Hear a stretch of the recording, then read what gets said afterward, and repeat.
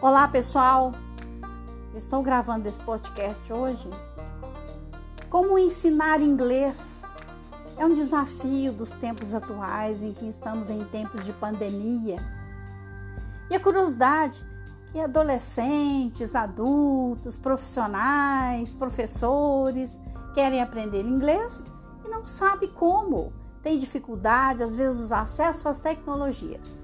O podcast é uma alternativa excelente, porque tem vantagens, né?